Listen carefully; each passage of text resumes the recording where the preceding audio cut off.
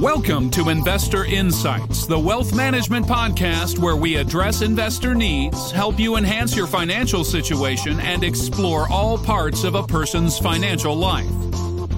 And now, the host of Investor Insights, Mike Williams. Hello again, Mike Williams at Genesis, and thanks again for joining us for Investor Insights. Today's particular episode, we're going to call it the Summer Haze Hides the Upside.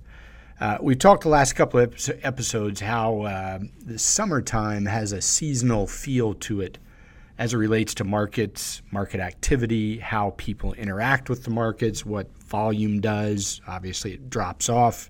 People lose interest. But in response to losing interest, what typically happens is the media process picks up. The hype has to increase in order to get your attention because you're typically more interested in the beach or a trip or getting on the road with kids and family and whatever, which you should be, by the way. Interestingly enough, today's episode is going to talk about the latest in the investor sentiment surveys.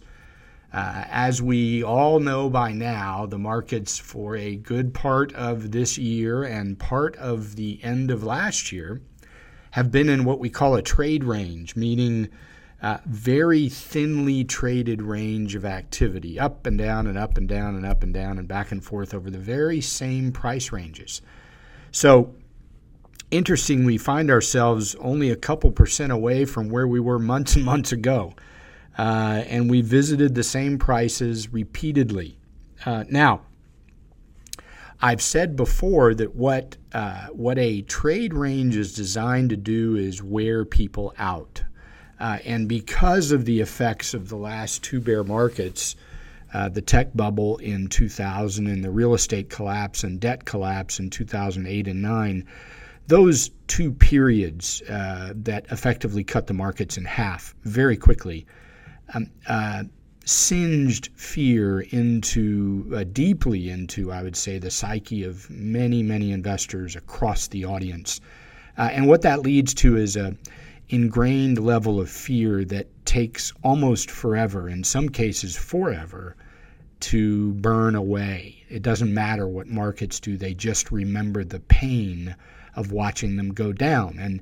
And because of that, it is the trade range that has the same effect on psyche and the confidence level of investors. Put it this way.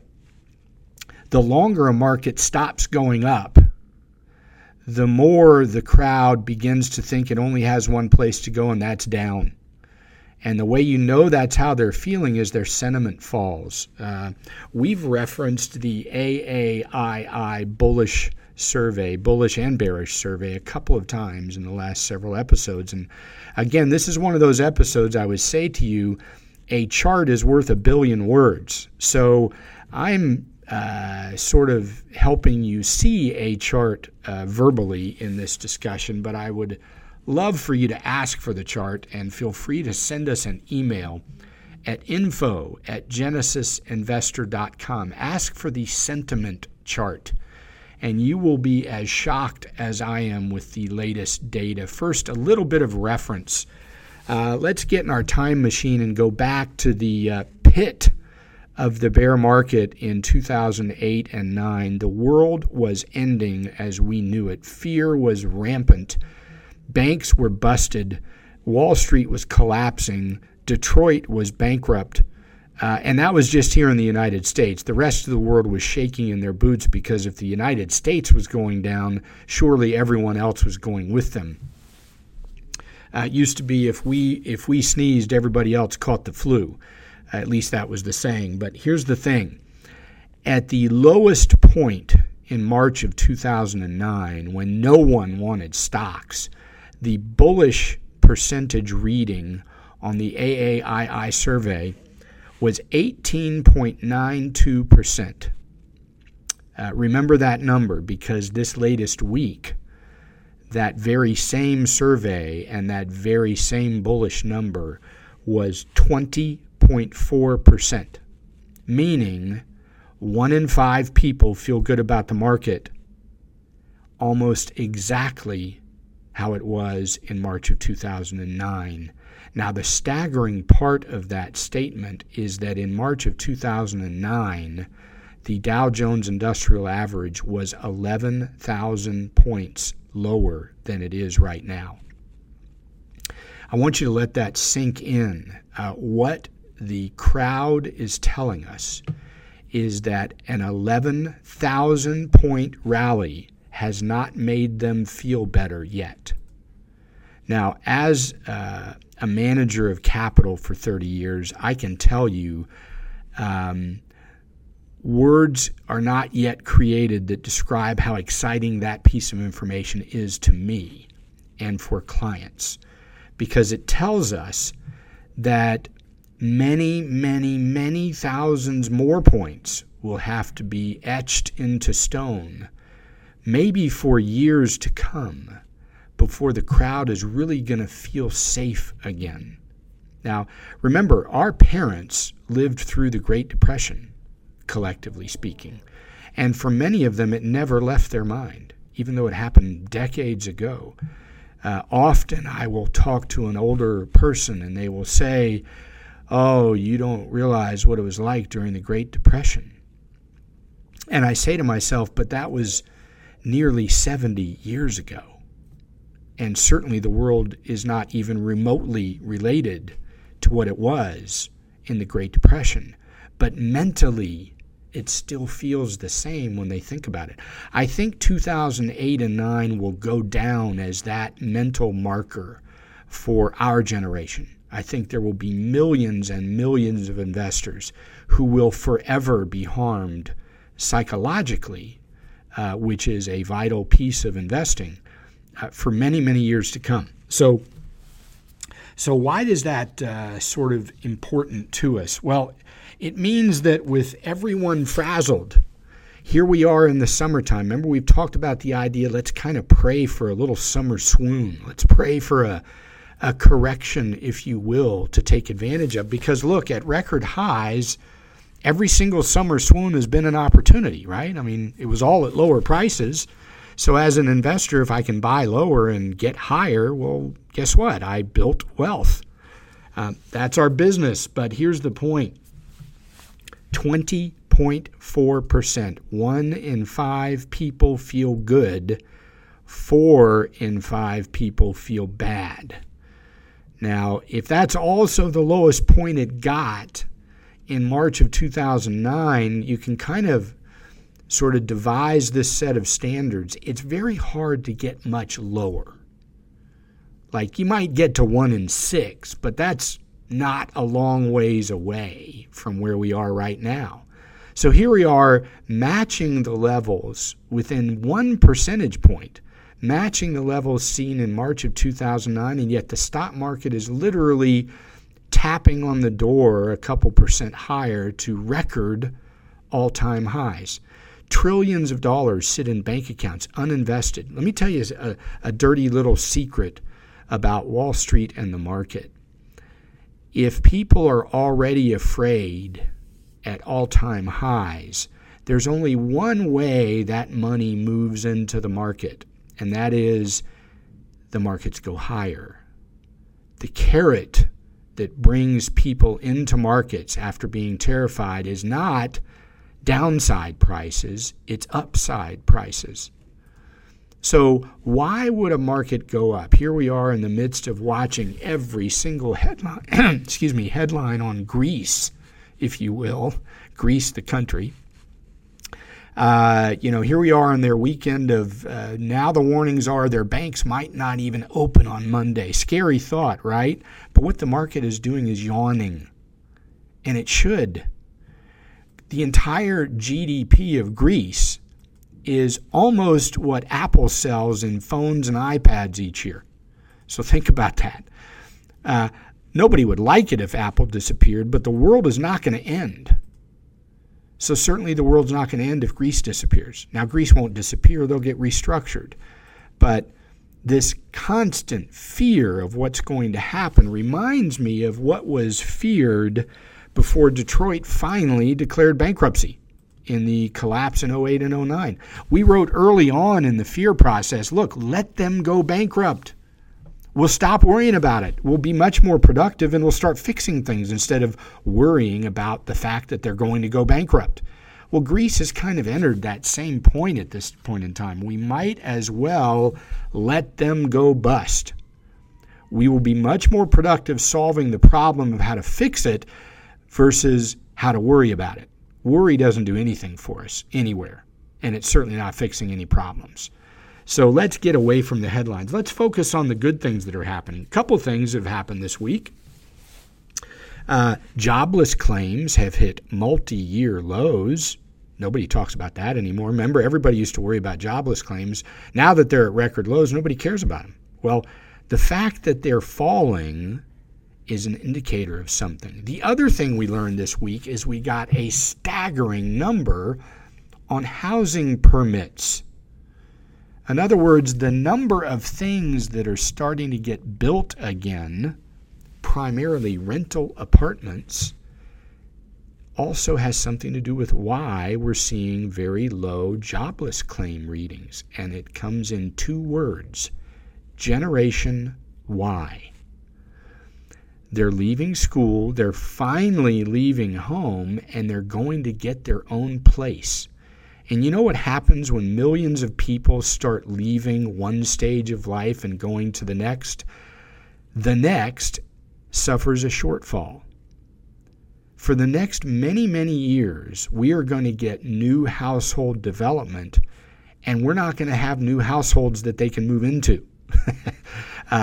The very thing we were afraid we would never use up is now going to be in short supply. I would argue that in another couple of years, you're going to see a constant pressure on the fact that lots of people want to move out of their homes from their parents, but guess what? They won't have a place to move to. So oddly enough, the very same industry that was collapsing several years ago and was in fear of being oversupplied for decades is now running out of stuff, if you will. So that's good news. Slowly but surely, the energy sector of the market is realizing it's not going to end in the abyss. Sure, it's tough, but they're learning how to work with lower prices. They're raising money. They're selling more stock. Debts aren't going bankrupt. They're not losing their companies. Mergers are taking place. Effective responses to the new low price per barrel world we live in are unfolding. So all that's happening under the haze of summer, under the haze of the trade range. That's all good news. So while everyone's fretting over the baby boom retiring, let's face some of those facts. Yes, baby boomers will eventually retire. But I would say to you that the baby boom generation will change retirement as we know it, just like they've changed every other stage of their life as we knew it before them. The good news is that Generation Y is just starting to come into the picture, meaning there's a good 25 or 30 years of a larger, more advanced generation, even than the baby boom, that will start affecting our economy. So I say again, pray for a summer swoon. Hope that prices will come down a little bit. I get more and more worried that we won't see them come down because people already feel bad. Look, when you feel bad, you sell. That's the reality. We have had huge amounts of liquidations in equity funds. No new money has arrived in equity funds this year. Tons of new money still arriving in bond funds. What is that? The fear trade. Okay, that's a clear and evident posture if you follow the tracking of money like we do. So, look, we have a choice. You can either let yourself be trampled and enveloped by the fear of the end of the world chatter that seems to go constantly from apocalypse now to apocalypse later, monster after monster. Have you ever noticed, by the way, that the latest monster is always worse than the worst thing that we could possibly have imagined right before it. This is a stage of emotional focus that is harmful. It has consumed millions of investors along its ugly pathway. It has scarred investors for what I would argue is thousands more points of upside. People simply don't have faith. But here's the deal. Fear and faith both ask of us the same thing. We are asked to believe in something we cannot see. We are asked in fear to be afraid of something that has not yet unfolded, but it might. And in faith, we're asked to believe in something that's positive, but we don't see it yet. So, humans, we'd rather see it before we believe it. For those listening, I would say to you this. Every single thing we have in our life today was the previous result of a problem. Something happened that caused a solution to be created. Humans created it. People had run into a problem, or something was missing, or something wasn't effective, or something wasn't doing what it could do. And then something else was created to solve that problem. And that's what we live with today. Imagine the things we have in our life today, the technological advances, even the advances in cars and planes and things in our homes and schools, and what our kids can do today that we could only dream of. Well, we could barely dream of it because we couldn't even think of it when we were kids. But imagine all those advances. And yet, as we speak today, here we are, feeling the same way we felt in March of 2009. So what now? Look, officially, summer begins this weekend, and we have 3 months of a summer season ahead. For markets, as boring as it's going to sound, I'd like to see them continue to chop around. I'd love to see them sell off a little bit, and I'd like to see a summer swoon unfold, and I'd like to be able to take advantage of that for long-term clients. And I think you need to embrace the idea that that would be a positive. I hope we get it. I hope that chop continues. But we will watch and wait with patience, as we have done for months of this trade range. But I would reiterate one thing. We are beginning to see the inklings of the impact of Generation Y. Think of Cape Kennedy. You know where the shuttle took off from its launch pads.